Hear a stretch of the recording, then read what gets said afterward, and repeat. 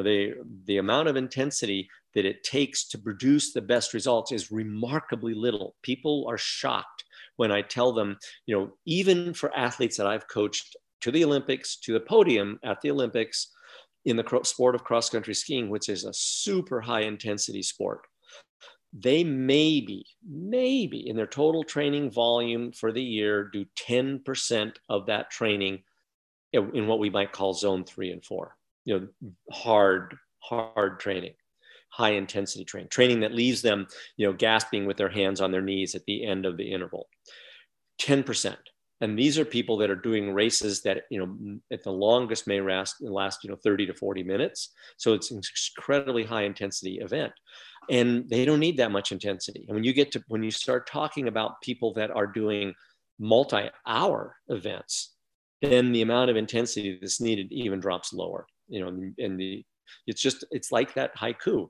You run a lot and some of it fast. So I think of this aerobic base as, instead of a sandcastle, you can think of it as like a cake. And then the intensity is the frosting on the top. That's all it is. It's just a little bit of frosting on the top that makes it just a little bit sweeter or allows you to run just a little bit faster. But it ain't the cake. I mean, with the frosting without the cake is not really going to be anything.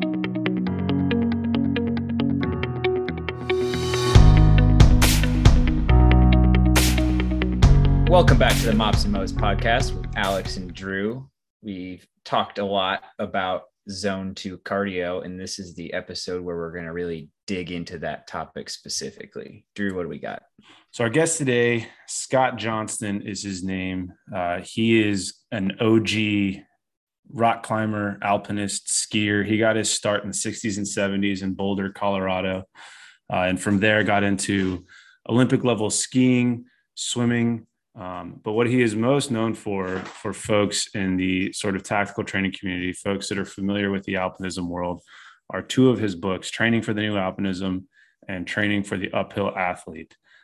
He, alongside one of the probably world's greatest climbers in his day, Steve House, put pen to paper and really were the first ones to go after this idea of zone 2 training, which I think in the tactical space is incredibly important because for so long, as everybody knows, it's been a lot of push-ups, pull-ups, run as fast as you can, now transitioning to sort of lift as hard as you can. And what we wanted to bring Scott on to talk about was legitimately, and no pun intended, slowing things down, building up volume. How do you construct an appropriate aerobic base? What does that plan look like? So we do get into the weeds a little bit intentionally because we want to kind of tease out some practical training tips. But you'll hear him mention this at the end. We'll mention it here at the beginning. If this does strike a chord and if you are interested in learning more about this type of thing, which I think we both highly encourage, we would direct you towards Uphill Athlete, the site, a ton of blog entries on how to construct training, what it means to build an aerobic base, the physiology behind it. So it's a good one. A lot of coaches do not always appreciate the aerobic conditioning side of things. We're trying to give light to that a little bit because you might have noticed in previous content, Drew and I are both of the opinion that aerobic cardiovascular conditioning is a little bit underrated in the tactical strength and conditioning space as it stands right now. Enjoy.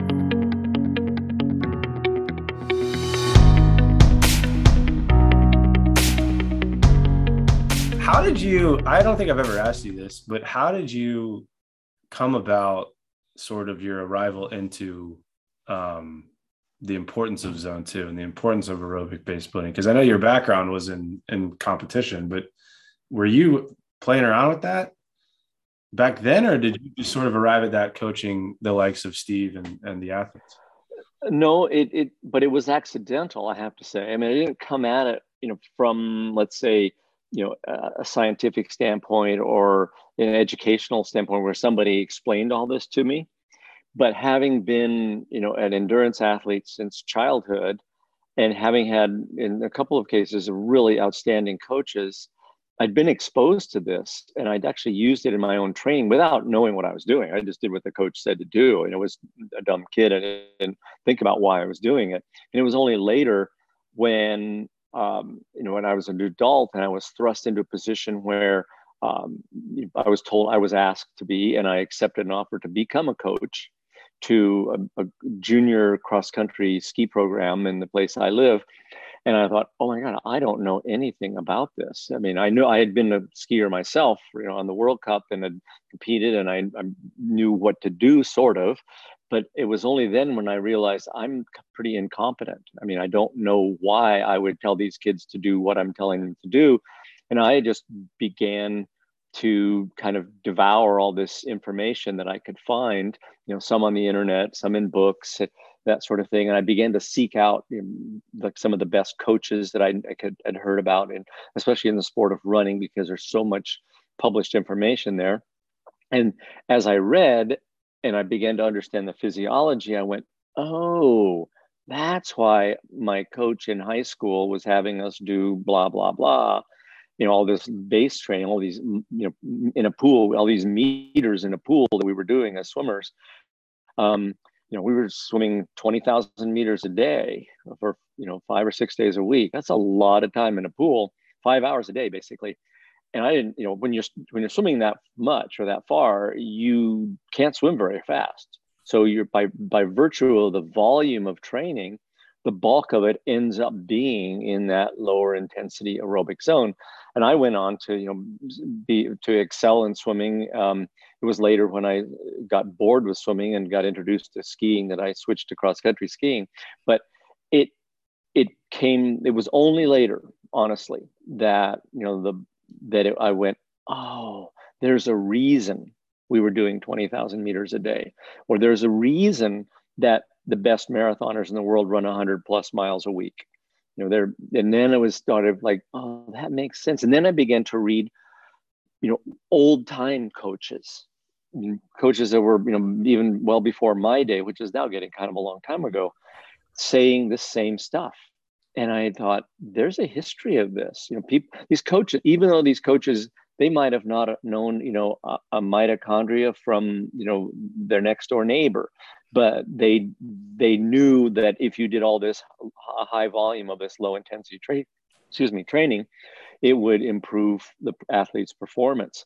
And so there's a long history now of this stuff. And it's only, but I think now with the internet and, and I think the rise in the popularity of, well, maybe we should go there later, but that's kind of my origin story a little bit of how I came to understand this. Well, it's funny you mentioned the internet piece of it. And I think we've seen this across, and I think you and I have probably talked about this too, across human performance and training in general. It becomes the prevalence of information overcomplicates things so much so that when you do get to the point where you are prescribing aerobic base work, at least from what I've experienced with athletes, the simplicity of it can kind of throw people off sometimes because they expect things to be way more complex than just, like you said, meters in the pool or miles on the road. And it's just interesting to think back to all those coaches and all those years of just doing basic aerobic base work. Well, you remember, I'm sure you've watched some old Hollywood movie or Sylvester Stallone and where they did boxers did road work. They ran 10 miles a day. And so even then, in a combat sport with 3-minute bouts, they understood the importance of this, even without probably understanding why. They knew that these boxers needed to do this road work. Same thing you could say, with many sports, that there's been this sort of, I'm a big believer that the coaches lead the way when it comes to discovering the best training methodologies. And it's only later that the scientists come in and explain, oh, that happens because of this, cascade of events that result in these genes being expressed and blah, blah, blah happens. And it's wonderful knowledge to have. And I think it has really helped sports science. But the coaches are going, yeah, we've been doing that for 30, 40 years. So what's the big deal? And I think that you're right, Drew, about the simplicity of it. I once was listening to a talk by quite a famous exercise scientist and coach, Michael Joyner, and he's also an MD. And at the end of the talk, when somebody asked him, so wow, you have all this, he's a running coach. You have all this amazing information. Like, why don't you write a book about training for running? And he said, because it can be summarized as a haiku. Run a lot, some of it fast. I mean, that's not very complicated, then I think that so that gets to your point, Drew, about, this isn't that hard to do. And you're right, people are looking for something more complex. And certainly you guys know this well from your world. I mean, it is complicated to train for higher intensity or strength and conditioning. There are a lot of factors that need to be balanced. Whereas what we're telling these people is, yeah, you need to go out the door and run for an hour and be able to either breathe through your nose or have a conversation while you're doing it. And that's really about it. That's the simplicity. One of the twists I find too, Drew talked about the prevalence of information available on the internet. And I think a dark side of that, and you alluded to it, is that people are looking for certain things. And some people are just going to give them what they're looking for, regardless of whether it's what they need or what's useful or what's correct. And so there's a huge portion of the internet that's dedicated to providing whatever information is going to get the most clicks rather than what's going to get the best results.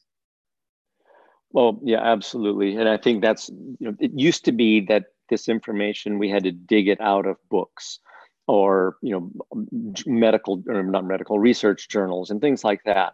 And so it ended up only being pretty credible sources that were publishing this information. And so if you read it, you would have, have a pretty good reason to believe, the person's credentials or the information.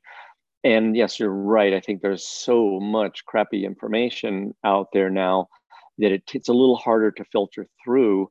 And I think you're absolutely right, Alex, that there's, and I won't name names here, but I think there are some fads in fitness that have become popular in the last 15, 20 years that are incredibly good business plans, but terrible plans for, especially if you're an athlete. I mean, if you're just wanting to be active, then some of those kind of fitness fads, they're certainly a lot better than sitting on a couch. But if you actually have performance goals that as an athlete, and in our case, in your case, tactical athletes that need to meet certain performance goals, especially if it's for some sort of selection. And, Drew knows that that's kind of the area that I've been drawn into. I deal quite often with military athletes that are aiming for like a tier 1 selection.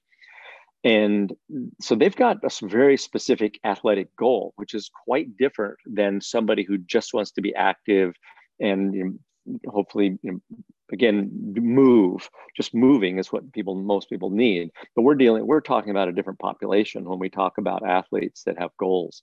And I think those two things can become confused. Mm-hmm. Can you, because what I want to try to put across by having this conversation with you is the basic building blocks of endurance training. I think Alex and I both have seen this across with tactical, well, really strength and conditioning in general, but specifically the tactical community. There's a really deep understanding of the resistance training side of things, but a real shallow understanding of the endurance side of things.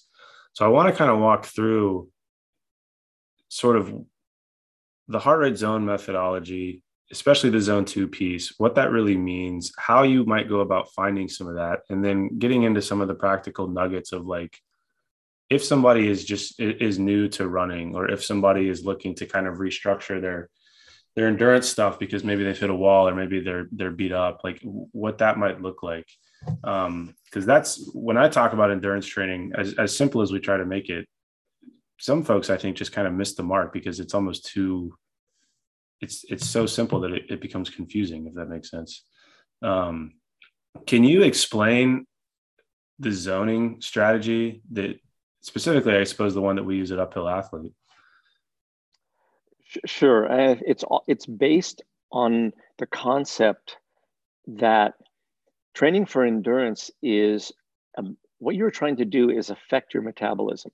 So there's your metabolism, and I would like to briefly dive into what metabolism is, because until people understand that, I think it's hard to grasp that overall overarching concept.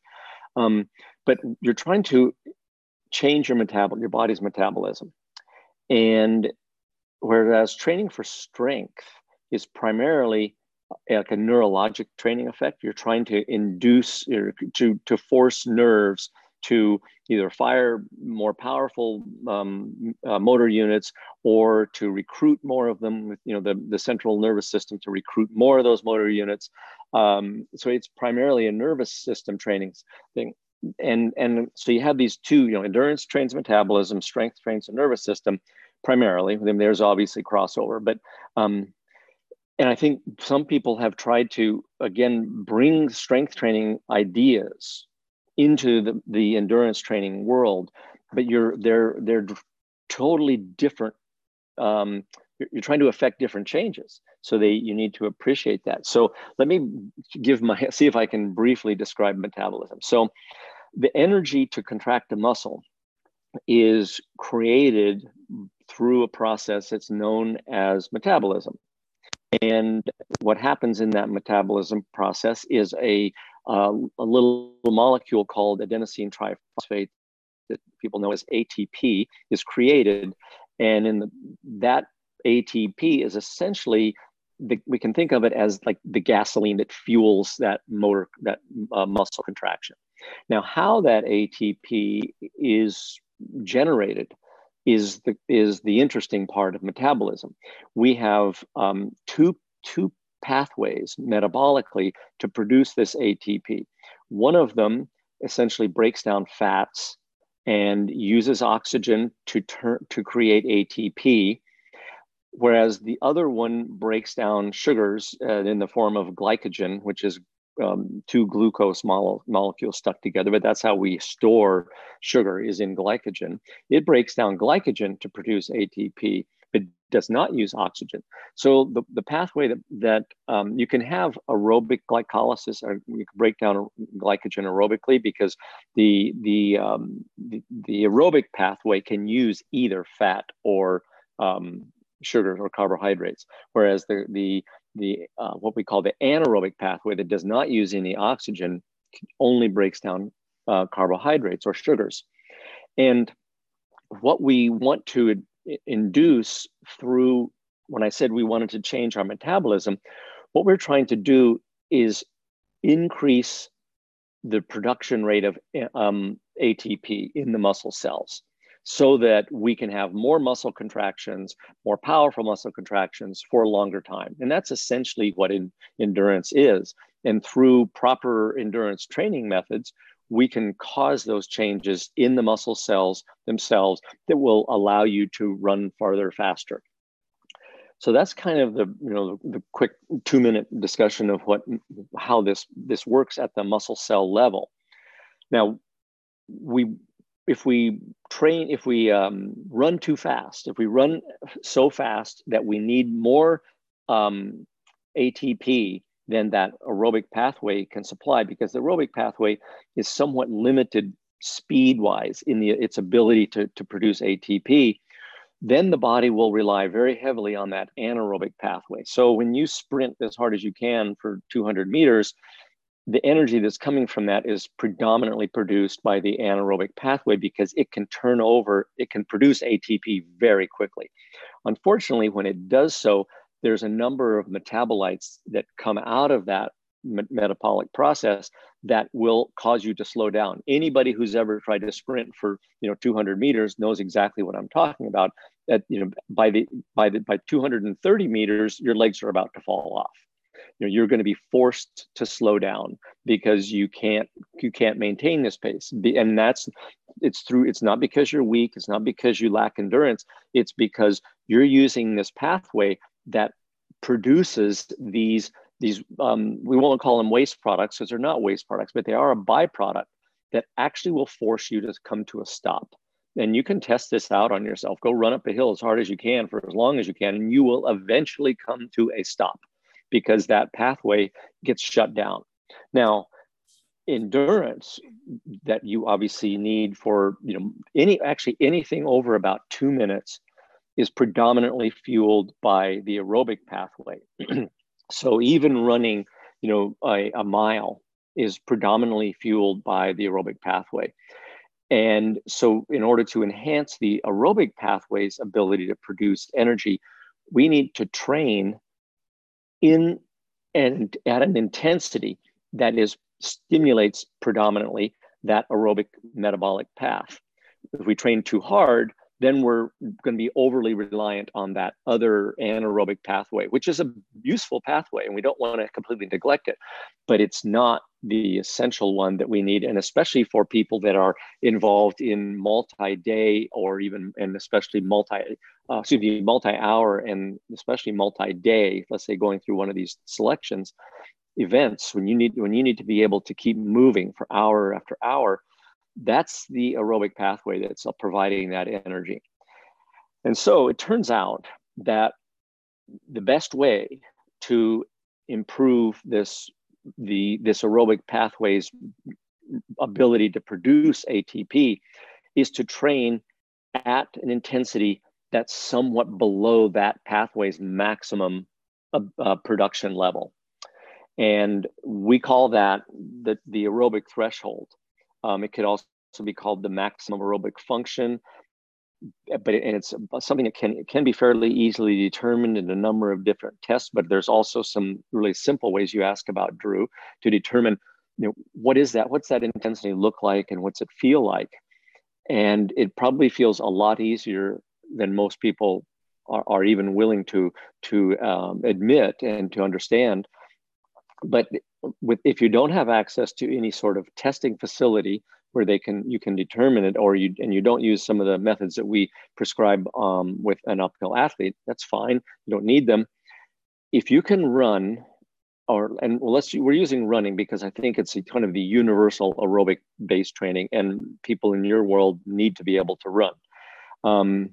But if you can run and carry on, speak in full sentences, and kind of right at the limit of being able to carry on a conversation with your running partner, then you are in that aerobic realm metabolically, and you are enhancing that metabolic pathway's ability to produce ATP. Another test would be, can you breathe through your nose and do this?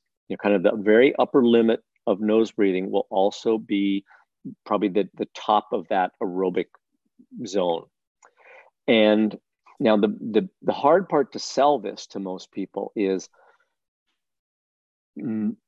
if people have not been training this way, they don't have a long history of endurance training, or they haven't been training like this in months, they are going to be so shocked at how little ATP that aerobic system can produce that they may even have to walk to stay in this intensity zone. And that's hard on the ego. And it's also hard for people who are used to high intensity and harder training.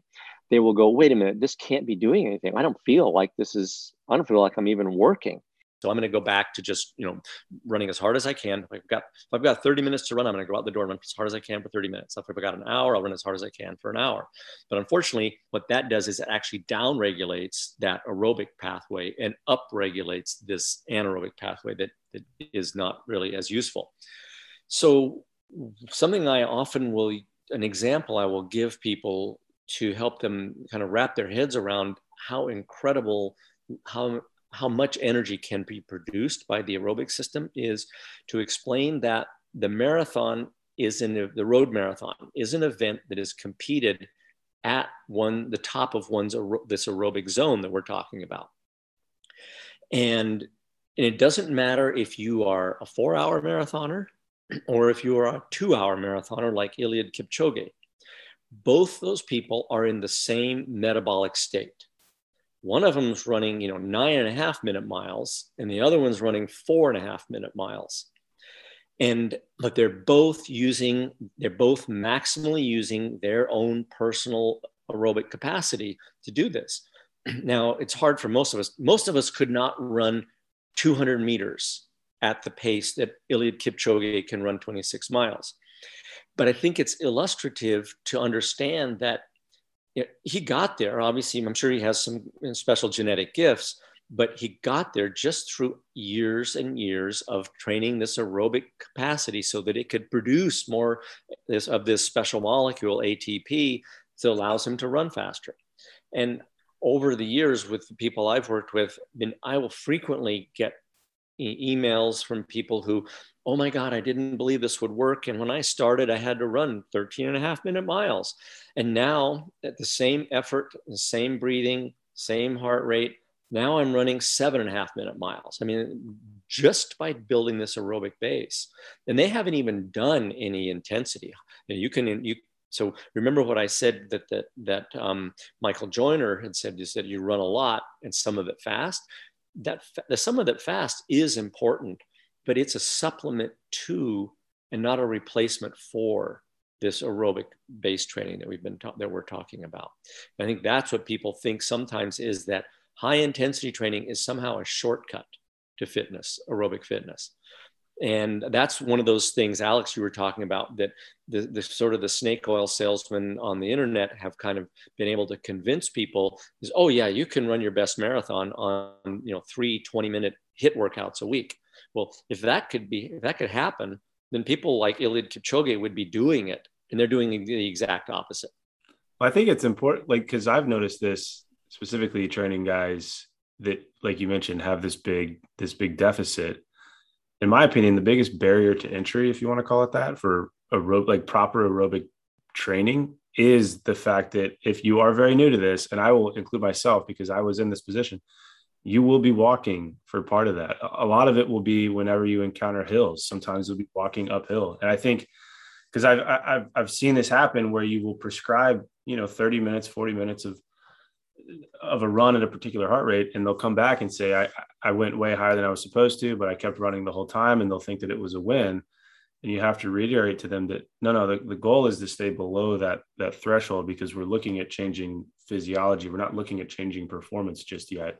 And if they can get around that idea of there might be walking involved, you might be moving much slower than you think, and there's some patience behind it, then like you said, like, you reap the rewards after a couple of weeks, and you're off to the races. No pun intended. That was a pretty bad pun. Well, I think a piece of this too, and I think this is how we connect it to the tactical space a little bit, is that when you look at traditional endurance sports, you're probably looking at a prototypical type of person without a lot of variability. You're looking at really skinny, smaller people who excel in those domains. And now we're trying to apply that kind of training methodology to a person who's much bigger, and therefore to move at the same pace, their heart and lungs are going to have to do a lot more work. And that changes what the experience feels like and what the starting point is. Absolutely. Yeah. It's much harder when you're carrying around all that extra weight. It's extra for the runner, but not extra for the tactical athlete. Then yes, those muscles, those big biceps, those big deltoids, they need oxygen when you're running. And if they need a lot of oxygen, they're not working, but they have to be fed oxygen too, or they will die. And so part of that, your limited blood supply, instead of being able to go to your legs to help propel you, is having to go to those big, deltoids or trapezius muscles that aren't helping you run at all. So yeah, big, heavily muscled people struggle more. But I've again worked with some of these fellows who are pretty conventional, tactical, military athletes who are going through these selections that last weeks that involve being on their feet for all day long, essentially moving continuously, and they get there. They may not be running 4.5-minute miles at their aerobic threshold, but they're running 7-minute miles at their aerobic threshold, and they started in this 12-minute mile pace. So yes, you're right. A lot of big guys don't like to run because the impact loading is significant. And one of the things I think we should touch on, since we're really talking almost exclusively about using running for this type of training, and I think it's a good tool. Running's a great tool for improving your aerobic capacity, because for most of the events that we're talking about training guys for, they are footborne activities. They are, you're either rucking or you're running, and you can't improve your running or your rucking on a rowing machine. it doesn't, they don't translate, because rowing machine is not weight bearing. Bicycles are not weight bearing activities. And so they use, you're not having to support your whole body weight against gravity. And so they're different. They're better than nothing for sure. If you've got somebody who has an injury, obviously they're going to need to get off of the weight bearing modality and get into something that's like cycling. But back to the running part, one of the challenges I've learned over many years is people who do not have this running background, and especially if they're on the big side, heavily muscled, you have to be really careful and very gradual in introducing high volume of running to them. The reason being, and this is something that I think is talked about a lot, I don't see it much even in the running space, is that the connective tissues, the fascia and the tendons especially, and especially in the lower legs, they are very poorly vascularized. So they adapt to training loads very slowly. And your muscles, on the other hand, will adapt to the training quite quickly because the muscles are incredibly well vascularized. And the consequence of that is you may begin to feel fitter, but all those connective tissues that are holding your joints together aren't yet very strong. And so people, within a few weeks, they start to feel faster and fitter. They want to run faster. And then they do. And a week later, they've got Achilles tendonitis or plantar fasciitis, very common running injuries. And so what I am prone to do when I'm working with people who don't have a strong running background is we'll start with, maybe they're going to be running 8 miles, 10 miles a week maximum. Maybe they do 3 running sessions a week, and we see how they can handle. If they can handle 8 or 10 miles a week, and then I always do that in 2-week blocks. So if they were doing 10 miles, they would do 10 miles a week for 2 weeks. And then we could, because during that 2 weeks, if something's going to pop up, it'll probably show its head pop up somewhere in the middle or to the end of that second week. And we could go, oh, okay, this is all you're capable of handling right now. And then I might bump it up by 10 to 20% in the early days. But once we get up around 20 miles per week, then I will only increase mileage by no more than about 10% per week, or per 10%, for these 2-week blocks. And what I found with that is, even with the military athletes I've worked with, I've not had any ever get,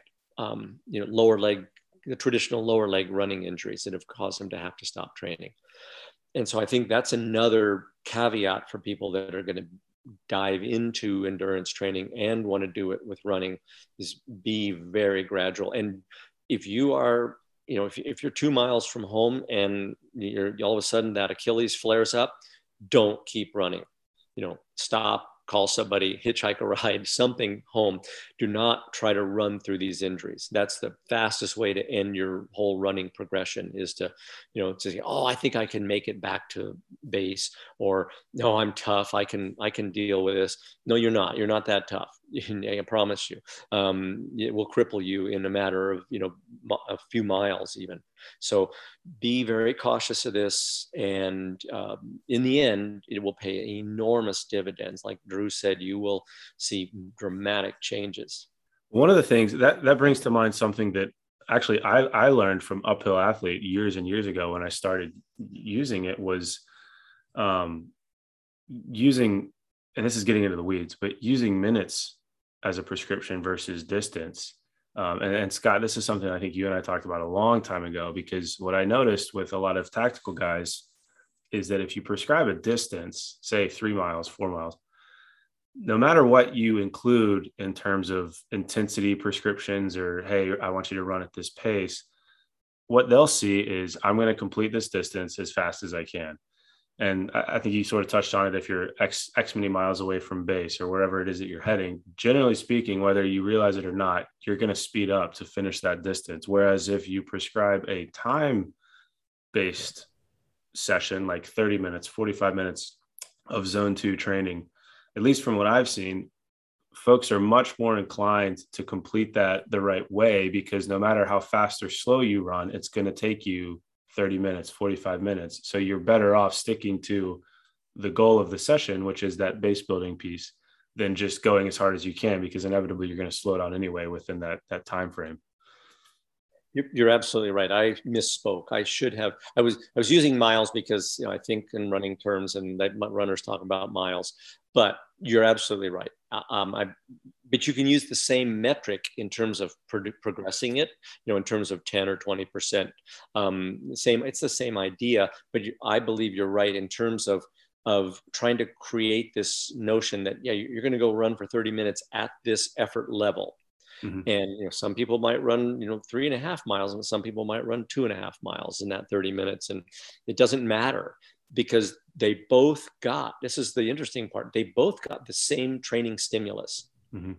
One of them is already perhaps a little better aerobically adapted and allowed them to run a longer distance in that 30 minutes, but they both got the same training stimulus. And that's what we're looking for, is what's the optimal training stimulus. Well, and I see this with coaches too, where if we go, I don't want to go down a rabbit hole necessarily, but if we go off of a distance prescription, you end up having to do a lot of funky math if you're dealing with a group of people, because you have to figure out, okay, you're going to go to this cone, this other person's going to go to that cone, because I need them to all finish at kind of the same place. And it becomes this weird calculus problem. Whereas if you just have, it can be 5 people, it can be 500 people. You're all going to run for 30 minutes. You're all going to go at a pace that allows you to breathe through your nose. I mean, for lack of a better prescription, that's a pretty good way to handle group training for endurance. Yeah, it is. It gets them all back to the starting line at the same time. So if you're needing to function as a group, then yes, it will get them. Some of them are going to have to turn around. They're all going to turn around at 15 minutes and head back. And some of them are just going to be turning around at a lesser distance out there. But yes, that does, I think, work pretty well. Having coached athletes where you send them out to train, and you're waiting with the van in the parking lot for half an hour because there's somebody straggling in. That's not very much fun. So I think for groups, this is a really good way. And this is an area where you guys know a lot more about that than I do. I tend to work with individual athletes. Yeah. There are a couple of things I'm hoping to tease out as we go, and I think they'll hopefully help tie it to why we think some of this uphill alpinism stuff ties really well to the tactical stuff. But I know like uphill found some significant success recently, and not that recent, like over the last few years, with best ranger competition competitors. And I'd just love to hear a little bit about that in terms of like why we think that population was drawn to this programming and what they were looking for, and why you think they found so much success doing it. Well, I think that they were drawn to it, and I had no influence in this. I didn't find out that it was being used. I did know it was being used in particular by some of the, especially the unit that was using some of our training methods, or some of the guys who were getting into the selection for the unit were using some of the uphill athlete training methods. But it was only lately that I discovered that people training for the best ranger competition were also using these methods. It makes complete sense to me, because that's an event that lasts, I think roughly 60 to 65 hours, somewhere in that range of continuous movement.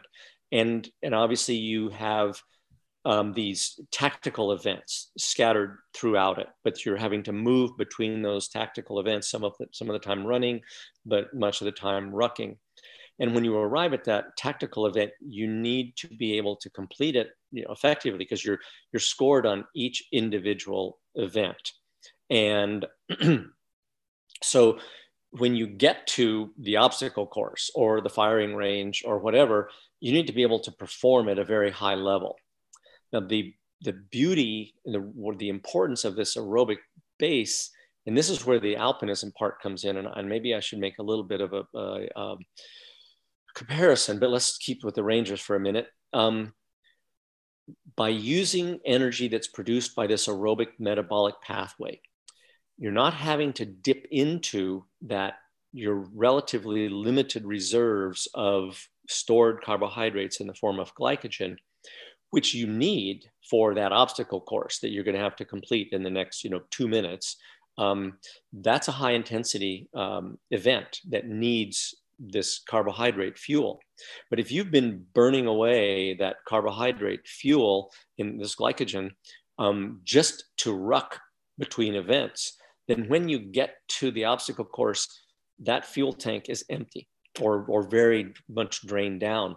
And so your performance on the obstacle course is likely to be much worse because you don't have access to some of those faster twitch muscle fibers that rely on glycogen.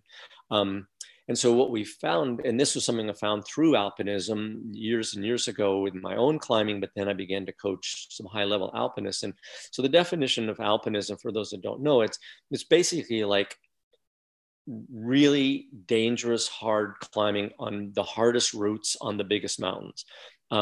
It's not hiking up to the top of, Mount McKinley, Denali, or Mount Everest, with following a fixed rope and with Sherpas carrying your loads. That's not alpinism. Alpinism is going and finding the biggest, nastiest, hardest thing that can be climbed and tackling it. So that is often results in somebody having to be on a climb, moving continuously for many, many hours, at least, 6, 7, 8 hours, and sometimes 30 to 50, 60 hours of continuous movement with some extremely high intensity sections and periods built into it. So very much like the ranger competition. So your body doesn't know, your muscles don't know what they're doing. They just know they're contracting. So the training methodologies that we've developed for training these alpinists are perfectly applicable to this military tactical world because the muscle just is doing this. It's just contracting. So this 65-hour best ranger competition could, from a muscle standpoint, it wouldn't know the difference if it was, on the Eiger North Face. Doesn't care. And so what was discovered and brought to my attention by, in this particular case, the winner of the 2001 Best Ranger competition, Vince Pikowski, he came to me and said, "Hey, I won this competition that year, and I wanted to let you know that I used the training methodologies that you prescribe in the book and Training for the New Alpinism and on the website." And he said, and the interesting part, Vince is a really curious guy. And one of the things he did that I found very fascinating. I mean, I wasn't surprised that he could use those methodologies and win. He and his partner, I should say, not just him.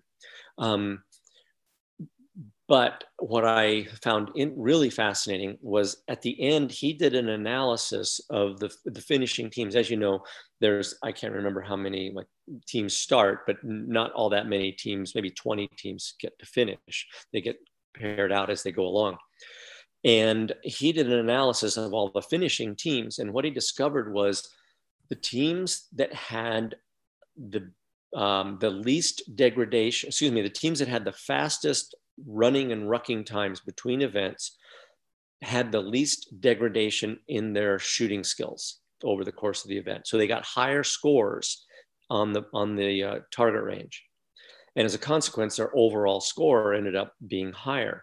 And again, that wasn't surprising to me because again, that's like alpinism. I mean, you have to have enough endurance to get from one really hard spot on the mountain to another really hard spot on the mountain, and then be able to perform at an extremely high level. So very similar to whether it's an obstacle course or the shooting range. And he was in, I think he understood the implication of that is because these guys these winning teams, best performing teams, could run and ruck in that aerobic zone, using that aerobic energy system predominantly, they were able to perform better when it came time to, really do something that was super demanding. And I think that was the takeaway. And then this year, I think you guys know, he worked with a number of different teams. And he was coaching some of the teams personally, and then he had provided training plans to a few of the other teams that wanted to prepare, and it was based on this exact same methodology that he used. And this year, the teams using that same methodology went first, second, third, fourth, 6th and 7th. So out of the top, that's 6 out of the top 10 teams that were using this type of aerobic-based training methodology. So I think it's proven itself in conventional sports. I've used it now for years, working with the athletes, some of these military guys heading for these tier 1 selections. And now we're seeing it, at the best ranger level, producing, the best results. So I think we can say with some confidence that it actually does work. It's this is not theoretical anymore, and yes, it's nice to understand the theory about these energy production pathways, but in the end, what you really want to know is, am I going to be better at my job? Am I going to be faster? Am I going to perform better at in this case, combat type of situations? So this is obviously simulated kind of combat situation, but nonetheless, the idea behind that best ranger competition is to test all of these qualities that they think are the most important qualities to have for the combat soldier. Mm-hmm. Can you talk, because I know the base building piece, and once an athlete has kind of gone through their paces, so to speak, with accumulating what you as the coach would consider enough aerobic volume, can you talk about how you start to introduce intensity the correct way, as opposed to just, hey, I've done 5-6 weeks of running, now it's time to go and hit it hard? Yeah, well, obviously 5 or 6 weeks would be on the short side of the right, end of that. Exactly. And one of the things I think that's important to keep in mind, so I mentioned this guy Eliud Kipchoge that can run a 2-hour marathon. I have seen athletes improve their running pace at this aerobic threshold for 10 years consistently over the course. Every year they get faster and faster and faster. So it obviously an elite athlete like him, he's continued to improve that year after year for decades probably now. And so I think people should understand this is not something that you are going to maximize in one 4-month training cycle. You can keep building it forever. But at some point you are going to need to introduce some high intensity training. And that's because probably the event you're training for will involve some kind of intensity somewhere in it. And so to your point, Drew, yeah, maybe this guy's only got 8 weeks before whatever this event that he needs to. Maybe it's a selection process where he has to do the Army physical fitness test or something like that. And so at some point he better start adding a little bit of intensity so that perhaps his mile time we can improve it a little bit.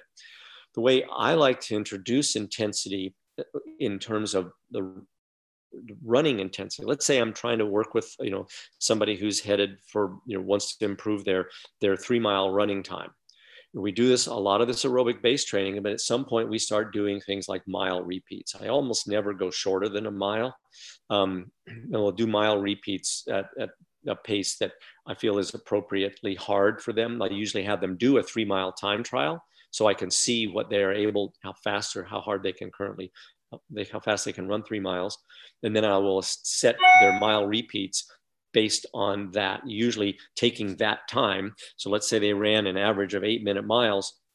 Initially, I would have them start at running 8:20s, 3 times 8:20s with a 5-minute rest in between them. But when I'm adding this intensity, I do not reduce the aerobic base training. And I think that is where this can become confusing for folks, is they think, like you said, Drew, okay, I've done all that stupid aerobic base training stuff. Now I'm going to get into the real business here. But you have to remember that aerobic base training is the support. It's the metabolic support for this high intensity training. And if you stop doing it or you decrease the training load of that, you're going to be able to handle the high intensity. You're going to do worse at the high intensity training, frankly. And so what I try to tell them is, we're going to add as much intensity as we can until you are so fatigued from it, we have to reduce your base training by more than about 10%. If we have to reduce the aerobic base volume by more than 10%, then you're not capable of handling any more intensity, frankly, at this point. And this is running intensity I'm talking about. Now, there's other ways to do intensity training. And one of the ways that, obviously for many of these guys, it's going to be, fast rucking. And so that is, that can factor in as well. I don't generally use a high volume of fast rucking because of the injury potential with it. It's so high. And, I've got guys who are, literally heading for these tier 1 selections. And if they get injured, they're out. They're not even going to make it to the selection. So I have to be very careful with that. But I've still found that, if they run well, they're going to do fine in the ruck. They obviously have to carry a pack at some point in their training, but it's usually not. I don't have them running with a ruck except on very rare occasions. Mm-hmm. I will ask you started talking about adding an intensity the right way, which reminded me of something Drew keyed me into within the last couple of days that I was hoping to pull out here. But the sandcastle metaphor of adding intensity was a pretty cool one to me. So I was hoping you could explain that for the audience here. Yeah, so we can think of, let me try I didn't write that article on the website, but I think it's a very clever analogy. So let me see if I can recreate it here. But basically, the sandcastle is a combination of the sand and some water. And, with too much, basically the intensity being, and I think it's in this case, I got this right, the water, you add too much water and the sandcastle begins to fall apart. And the idea is there's got to be this careful mix. And if you think about the amount of water that's in a sandcastle and compare that to the intensity that's in one of these training plans, it's not very much. The amount of intensity that it takes to produce the best results is remarkably little. People are shocked when I tell them, even for athletes that I've coached to the Olympics, to the podium at the Olympics in the sport of cross-country skiing, which is a super high intensity sport, they maybe in their total training volume for the year do 10% of that training in what we might call zone 3 and 4, hard training, high intensity training that leaves them, gasping with their hands on their knees at the end of the interval. 10%. And these are people that are doing races that, at the longest may last 30 to 40 minutes. So it's an incredibly high intensity event. And they don't need that much intensity. And when you start talking about people that are doing multi-hour events, then the amount of intensity that's needed even drops lower. It's like that haiku. You run a lot and some of it fast. So I think of this aerobic base as, instead of a sandcastle, you can think of it as like a cake. And then the intensity is the frosting on the top. That's all it is. It's just a little bit of frosting on the top that makes it just a little bit sweeter or allows you to run just a little bit faster. But it ain't the cake. I mean, with the frosting without the cake is not really going to be anything. I think speaking of references online, and I pulled it up because I'm going to butcher this guy's name, but Scott, you'll immediately recognize this. The speed skater, Niels van der Poel, I believe. Niels van der Poel, yeah. So for people that are unaware, he won, and correct me on the event, he won gold on it. Was it a 10K? He won the 10,000 meters this 10,000 meter, and then decided to put his entire training program online for free, as well as essentially a free ebook of his training plan. And I think we immediately, in the uphill athlete community, we immediately shared it, because if you look at some of the foundational base building sessions that this guy's doing, it is insanity. One, the duration of it, multi-day, 6-hour, 8-hour bike rides, but at wattages that if you go and try to hit those on a bike, to the point earlier about Eliud Kipchoge and his pace, just asinine how the capability that this guy has. So talking about articles that you should look at online, that is one that I would drive people towards if you want to just get sort of an idea of what it really means when we sit here and talk about, you can do this for forever and see improvement for forever.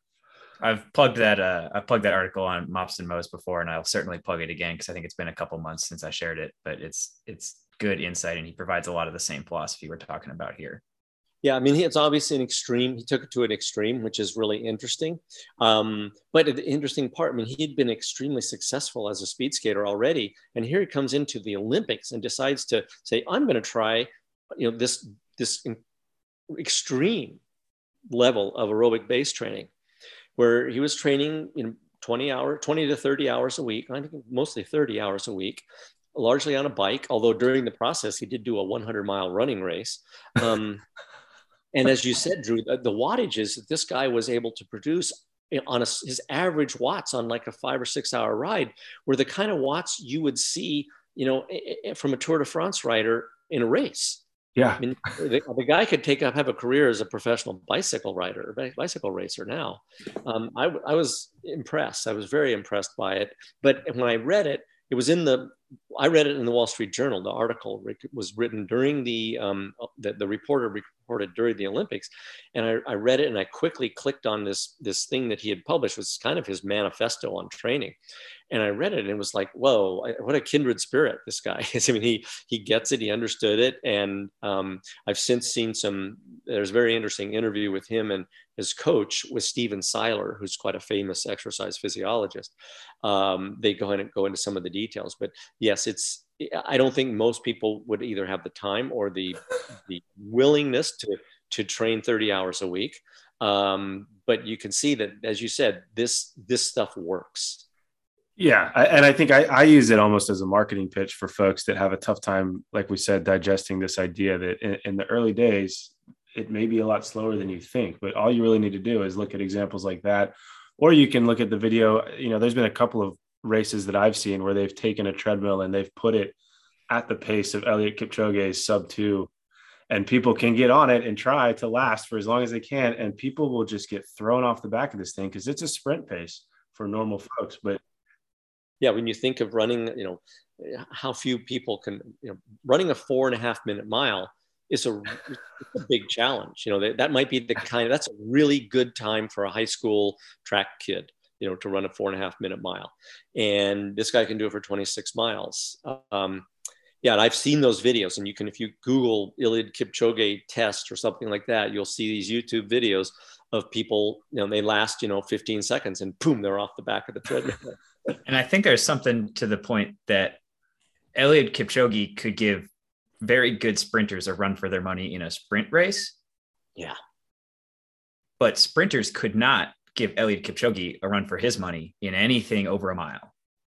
Yeah. And so there's something to the limitations of adaptation in this domain that's worth people considering to know how high the ceiling is.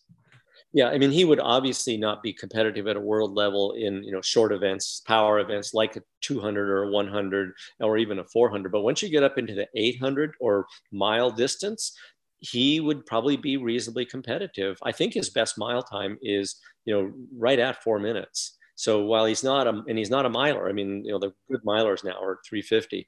So that's, he's still a ways off that. But it is one of the interesting things about running too is guys like him, they probably started as milers. So they've developed this base of speed when they were relatively young so they could learn to run at a 4 minute mile pace. And then as their aerobic capacity increased over time, they could take that speed and move it to longer and longer distances. And that's why they for a while, he ran 5Ks and then he moved up to the 10,000 and then finally the marathon. But you never see people moving the other way because they don't have the speed. You can't take somebody who, let's say, runs a 3-hour marathon and expect them to run a sub 30 minute 10 kilometer. It just won't happen because they don't have enough speed in their legs. They don't have enough power to do it. But yeah, you're absolutely right. I mean, he would do better relative to Usain Bolt in a 100-meter sprint than Usain Bolt would do relative to him in a marathon. I think there's a nugget there when we think of tactical athletes specifically, because there is this element of strength, whether it's for the PT test that you have to take or just the job itself. And we had a episode on this earlier about our tactical athletes, endurance or strength athletes more so. And I think the takeaway is that you can, with a lot less work than I think people realize, you can sort of hit that appropriate sport specific strength threshold, but there is so much room for improvement on the aerobic side that it's worth looking at your overall training plan and just kind of considering, am I doing so much work in the gym because it's where I'm comfortable and I'm avoiding the aerobic stuff because it's sort of new and different? Or have I kind of appropriately dosed this so that I'm accounting for the fact that, kind of to the Eliud Kipchoge, Usain Bolt analogy, I can be strong enough to do the job, but the aerobic component is really bottomless. And I get much more bang for my buck if I spend a lot more time there, I guess is what I'm getting at. And honestly, it takes more time. You've got to go out for a 2-hour run, and you got to do a 2-hour run. And so it takes many of those to really build this base. But I think you're right that in my experience, and I have to say it's somewhat limited, but most of the guys that come to me that are training for these big time selections, they have such a good strength training background. They're more than adequate strength probably to do these, to get in, especially because the events of some of these tier 1 selections is the only time you ever do a pull-ups on day 1. That's it. It's over. Test is over. Done. Now you move on to all this stuff where you got to carry a pack and run around in the woods for 8 or 10 hours a day. So they have adequate strength. And it turns out, as you said, Drew, once you have that level of strength, it doesn't take that much to maintain it. You do not need to do 3 gym sessions a week to keep that strength. These guys I work with typically have done 1 gym strength session a week is all. And they maintain it. And I've had a couple of them actually say, I've never been this strong. I had a guy training for one of these tier 1 selections last year who said, I have never been this strong in my life. And he was doing 1 gym strength workout. It was a max strength protocol. And he said, I've spent my whole military career, 4 or 5 days in the gym, and we're doing all this strength training. And he said, I'm stronger now than I've ever been. So I think that there is, as you guys know, strength training is very exhausting to the nervous system. This stuff we're talking about is more exhausting to the metabolism. And the metabolism recovers much faster than the nervous system. You think about, you can't go into the gym and do, deadlifts to failure 4 or 5 days a week. But it's not because of the muscles. It's because your central nervous system loses the drive to recruit those muscles. And so it's easy to overdo strength training, I think. And I believe that happens frequently. I think a piece of it too, there's obviously a ton of talk about risk reduction, like injury risk reduction in the military. And it's easy to look at the numbers and see how many injuries come from running in the military. And that's why I want to circle back a little bit to some points made earlier about, especially in this culture, people don't want to go as slow as you guys are suggesting they need to go for the base building stuff. It's really uncomfortable to check the ego and actually back off that much. And then I think people need to be more conservative with the progression too. I get questions all the time about like, what should I do to crush my PT test? It's in 10 days. Like, well, you needed to ask what to do a long time ago, because there's a strategy we can use for the 10-day. It's a whole different conversation to build the base, and you have to be much more conservative about how fast you progress and how much time you put into this. Mm-hmm. Yeah, absolutely. And I don't know, running injuries are rampant, in the civilian population too. But I think especially in yours, because, there's the ego component and people don't want to be seen running slowly. I have a story in one of I think it was the first book I wrote about I trained this Olympic cross-country skier who, believe it or not, was aerobically deficient. And I had to have him slow down. And he's a pretty well-known guy in the ski community that he lived in. And I was having him, he had to slow down to like an 8.5 minute mile to stay in his aerobic zone. And he told me, I have to have a paper bag over my head when I go out running, because people, they know him. He's kind of a famous guy where he lives. And here he's seen jogging along at what he would consider kind of a granny pace. And he said, it's just so embarrassing to have to do this. So I get it. I've seen it a lot. And I think that, but if you want to avoid injury, then you're going to have to check that ego for sure. It's probably your worst enemy in endurance sports is ego. It's tough. During COVID, I used to do a lot of these in a national park or national forest that was real close to my apartment where I lived at the time. And I would go out with the best intentions of running like zone 2 the whole time. And I would be very, very good at it, other than the part where the boat dock was at the park, where all the people were.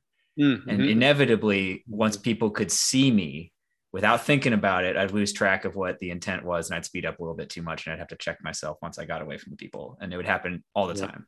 I'm probably, I'm the biggest proselytizer for this kind of information. And I do the same thing. I'm out on a trail running and I see somebody, and I will without any intention, speed up. It happens. Yeah. That's why Scott has to live in a house tucked away in the woods, very far away from civilization. If you try to find Scott's house, it's in the middle of nowhere, because if he runs near anybody, he breaks out his own too. That's right. Yeah. Yeah. Yeah. That's the tough part, though. Yeah, exactly. So people have to understand, that the purpose of this training session is this, and your friends have to understand it. The guys you're training with, you go, hey, nope, that pace is too fast for me. I'm going to slow down and run it at this other pace. And that's tough to do if you're in a culture. I mean, I discovered that I worked with the SEALs for, Drew can attest to this, very unsuccessfully for quite some time. That community was not interested in hearing this message. That, there just was I got no buy-in. I mean, I did get buy-in from several athletes, and a couple of them, went through the dev group selection and made it. So it works, but the general community at large, no, there's no way they were going to go out and run slow. So yeah, I understand there's a huge resistance in your community to this. I understand why. And I think this is something that another lesson we could learn from conventional endurance sports is it's very hard to understand why running slower is going to make you run faster in the long run, or skiing slower, or swimming slower, or riding your bike slower, whatever. Because people look at the event, the race, in this case, in these conventional endurance sports, they look at the race and they go, wait a minute, I'm not running at that slow pace. I'm running as fast as I can for as long as I can in this, whatever the race is. And then what they see is my limit in this race is right at what I would call their endurance limit. They're running at their endurance limit, and it's a 5K. They're running faster than if they're running a 10K, but they're running at their endurance limit. So they think, oh, my performance sucks at this endurance limit. I need to do more training at that endurance limit. And that's that mentality that's, I think, somewhat, it's intuitive. That's the way you'd think, hey, if I'm bad at something, I need to do more of it. And that makes complete sense. But unfortunately, the physiology is pretty counterintuitive, that no, what's limiting you is not that endurance limit. You're being limited because you don't have enough aerobic capacity to run faster for longer. And so I think that's that kind of an overemphasis on specificity. And you can think of, again, using more conventional or traditional athletes, if this held true, that we should all train at our race pace, at our endurance limit all the time, then Eliud Kipchoge would go run a marathon every day as hard as he could. I mean, he would want to do an event every day or as often as possible that looked just like the event he was training for. And yet he rarely trains at that 4.5 mile pace. Rarely. I mean, probably in the range of 5% of his training is done at that intensity. And I think the same holds true in your world, is that people look at the events they're training for, which may be a PT test, or they look at the job requirements of, dev group or the unit, and they go, wow, look at these guys, are big and strong and break down doors, and they have to be able to have all this strength and speed. And they don't understand that what's underlying that is still this aerobic base. And it has this counterintuitive rationale that I've struggled to try to explain to people, is that no, you actually need to slow down to go faster. And that what's difficult for people that come from a strength background is they go, wait a minute, if I wanted to get a better deadlift, I'm not going to go in the gym and lift lighter weights for more reps. I'm going to have to go in the gym and lift heavy weight for fewer reps. But again, strength training is you're training a different system than you're training when you're training for endurance. And so you have to kind of leave that whole strength training mindset behind you. It's interesting because I don't remember who said it, but it was in the business or economic world. And the catchphrase was macro patience, micro speed. And this is almost the exact opposite of that when we think of the endurance building, where it's micro patience in terms of your daily sessions being methodical, being slow, for macro speed in the long term, where if you do the work over time, the speed or whatever the event is that you're training for sort of delivers itself because you've laid the foundation. Yeah, consistency is so crucial. to, I think, any training, but especially endurance training. And that's because you need this stimulus fairly frequently. The aerobic metabolic pathway that we've been kind of referencing this whole time, the biggest stimulus to improvement for it is the volume of training. That's it. And it's not about intensity. It's about how many hours you spend a week running. That's what's going to cause this stimulus. It's analogous, like maybe that is analogous to, okay, how many tons did you lift this week? That would be another way to think of it. A similar sort of thing. The more tonnage you're lifting in a week, the more likely you're going to see strength gains. So, or the more volume you are running, the more likely you are to see gains in this aerobic area as well. Mm-hmm. Well, to kind of, because we've gone on a journey now with the base building stuff. For people who want to learn more about this, specific to uphill athletes, specific to you and kind of your work, where's the best place for people to find you? Well, the easiest way is to go to our website, which is uphillathlete.com. And I have to confess that we don't have a high profile, maybe intentionally or maybe by virtue of the fact that we don't have not enough people are interested in the tactical world and what we're doing. It's beginning to get bigger, especially after this Best Ranger competition results. But we're in the process of putting together a tactical section on the website to address these special needs, because we realize, or I certainly realize, that this is an underserved community that doesn't know much about this. It doesn't have very much access to this kind of information. And I'm really passionate about it, as you can probably tell. And I want to try to get this information out there in language that the tactical athletes and military athletes will understand. When you go to our website, it's going to be mostly concerning, climbing, alpinism, mountaineering, ski mountaineering, running in the mountains, that sort of thing. And again, the reason that this has been, if you can put aside the fact that, okay, well, I'm not a climber or I'm not a runner, again, the muscles don't know the difference between that and rucking. They can't tell. So if you can understand that, there's a ton of information on this website about the fundamental principles and then the physiology of all this stuff. And then this tactical section that we're building, in the process of building, will be more in, like I said, the language of the tactical athlete. And I hope we have that, complete in the next couple of months, so that there's some resource there that people can relate to. Then we'll at the same time be rolling out some training plans for folks to use for these various selections. And of course, there's always coaching that's available. And, Drew is one of our coaches, and we have some other military coaches. We have one former SEAL, and this guy, Vince Pikowski, that won the Best Rangers, coaching for us. So we have people that can speak your language, understand the demands of your job, if you would choose to go with coaching. Awesome. Well, hey, thanks again for coming on. Thanks for talking through this. I appreciate it. You guys are very welcome. And again, anything I can do in this sphere of the world you guys live in, I'm happy to help try to contribute with. As I said, I butted my head against the wall pretty hard out in Virginia Beach a few times, and so our reach has become more word of mouth. That's how people are finding us, is, athletes are successful in these various selection processes, and they say, oh, I used this book and I trained this way, it helped me. So that's kind of how we're growing this. We're not really, again, we don't have much presence in that world. And maybe that's a good thing. We're kind of low key about it. Yeah. Awesome. Well, hey, everybody, run slow.